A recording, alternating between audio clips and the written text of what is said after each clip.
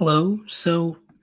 Not very long ago, the primary focus of terrorism related coverage was about nefarious people brainwashed online and to supporting a conspiracy to provide material support to people like Al Qaeda or the Islamic State, possibly even including traveling or attempted traveling to places like Syria to join its fighters there, or maybe scheming to carry out attacks in America or Europe or something like that.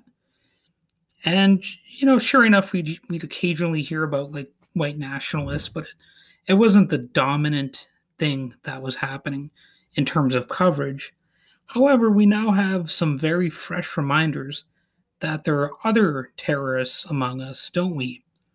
Not all of the world's terrorists belong to Al Qaeda or appeared in Islamic State propaganda videos or what have you. To put it cutely, some terrorists might be named Bubba rather than Abdullah. They might belong to Yal Qaeda or Yal Qaeda. Other terms I've seen are Vanilla ISIS, or how about Jihadists? Like, yeehaw! Of course, they might call themselves Christian nationalists these days, or maybe the MAGA movement. Joe Biden finally worked up enough nerve to associate them with fascism, though he merely called them semi fascists.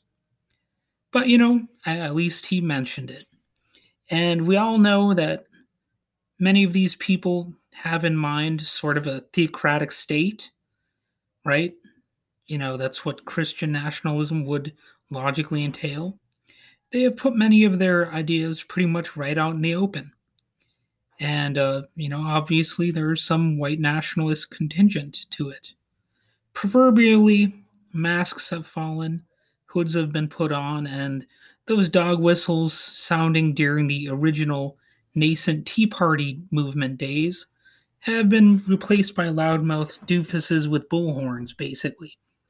And people like Tucker Carlson have literally promoted the Great Replacement theory on Fox News and other blatantly white nationalist talking points.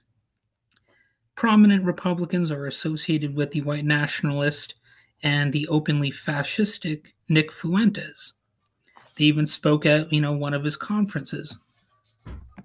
And in fact, there was a who's who of those people speaking at his extremist PAC, like we had Georgia Representative Marjorie Taylor Greene, Arizona Representative Paul Gosar, Arizona Senator Wendy Rogers, former Arizona Sheriff Joe Arpaio, and you'll notice there's a pretty heavy presence of Arizona extremists at that event. But also, speaking, at the Nick Fuentes event, you had Lieutenant Governor of, well, I don't know if she spoke there, but she was at least present.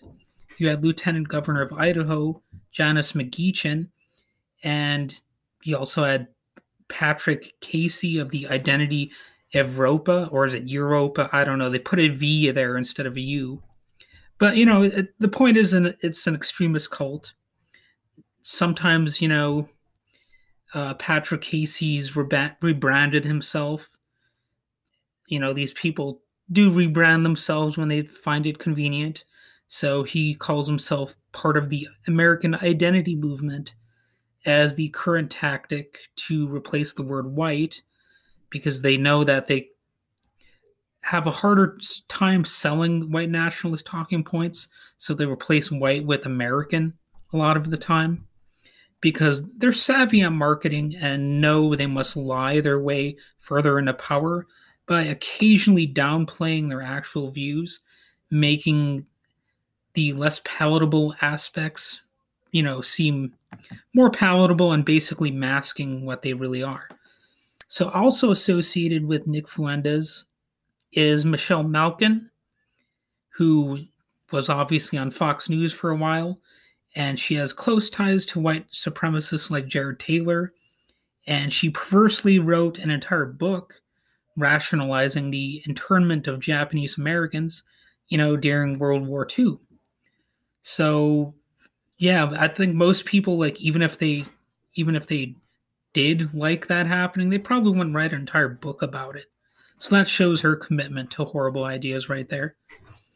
And, some of this is going on with or without Nick Fuentes' help, helping us fear one type of terrorism, Islamic terrorism, while never applying the same kinds of standards toward terrorist threats that involved white Christian Americans.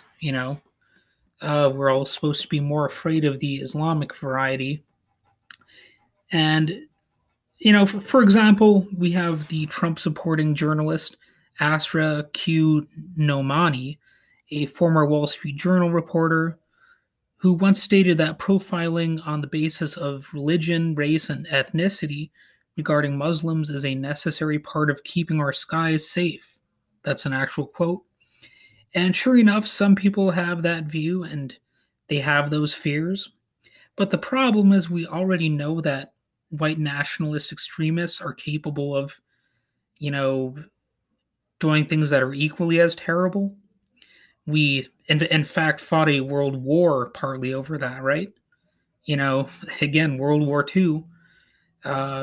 We saw what the white nationalist, white supremacist ideology was capable of, and, it's sometimes called the Holocaust. And in a major sense, the Civil War was also about, these similar ideas, wasn't it? It was about actually enslaving human beings. So, yeah, that's all factual. You can try to correct me on that, but I don't think you'll get very far. So maybe to help some people out there understand, maybe we should encourage them to look at some far-right Christians as if they are potential jihad fighters already inside the country.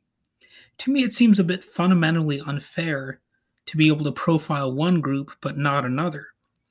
So obviously, anarchists and communists have been profiled similarly in the past as well, and non-white people are notoriously profiled even if they are totally innocent. And of course, you have an increasingly common knowledge fact that Martin Luther King was actually profiled and tracked by the FBI. And apparently, I've heard also that Aretha Franklin was even being tracked.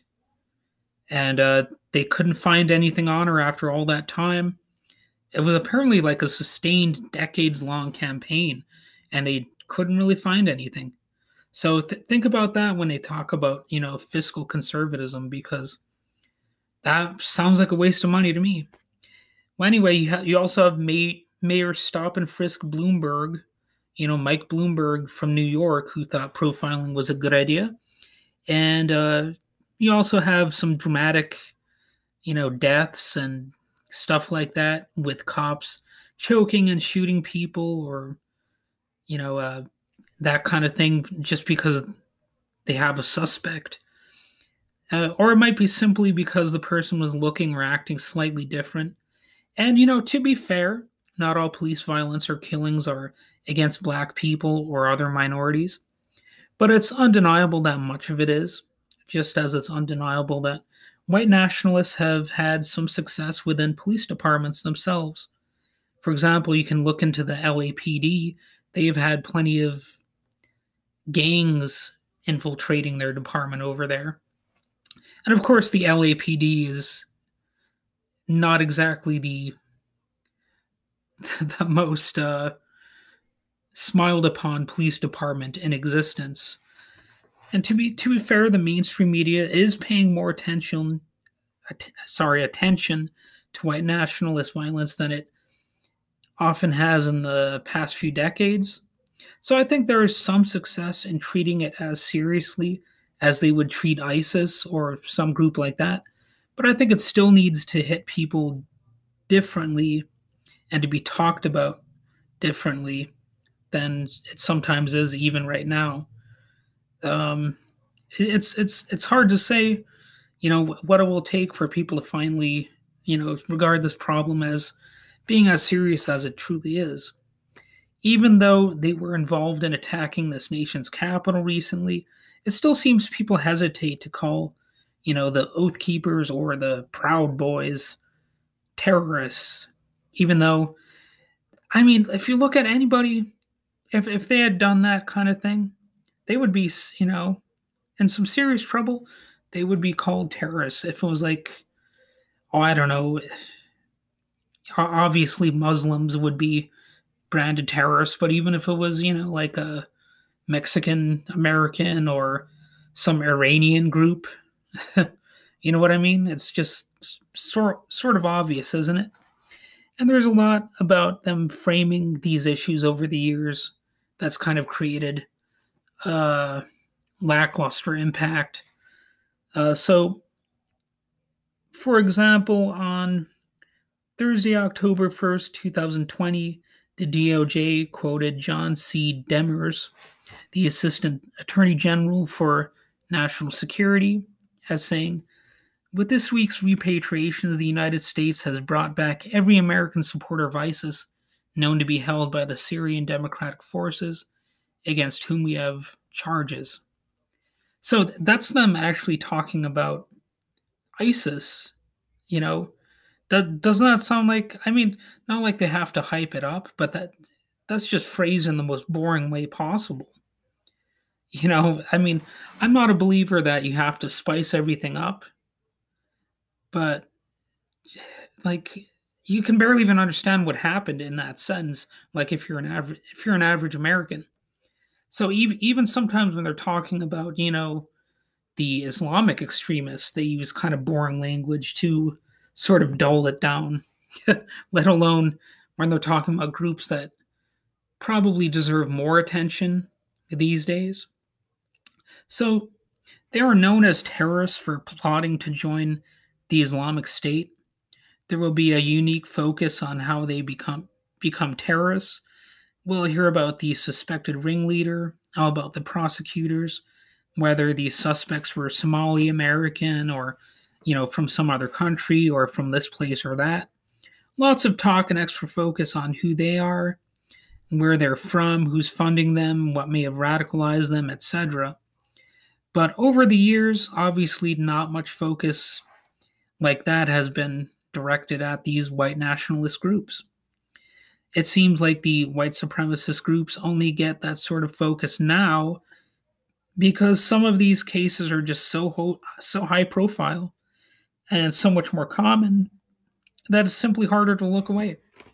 And certain prominent Republicans are mainstreaming so many of their talking points that we're even forced to kind of address them in that sense too. So there's only a sense of urgency because we're right in the middle of that urgency. Still, I think because some people are mostly looking away for so long, it's hard to know how much longer our elections and people's lives and institutions overall will be free from interference by these previously fringe groups that have actually become more mainstream. There's actually danger that more of these people could actually win some elections. And obviously, based on those associated with Nick Fuentes, that has actually been true in some cases. So, on this podcast, possibly next week, I'm going to be having an interview / conversation with a man associated with the organization Life After Hate. So feel free to stay tuned for that. I'm arranging this for next Thursday for the actual interview to take place. I'm not sure if I will actually upload it then. It might be the next day or the day after or something like that because I do have other plans on Thursday as well. But, hopefully it'll happen. I've interviewed a former extremist on this podcast before named Scott Ernest. And I think that episode was pretty good.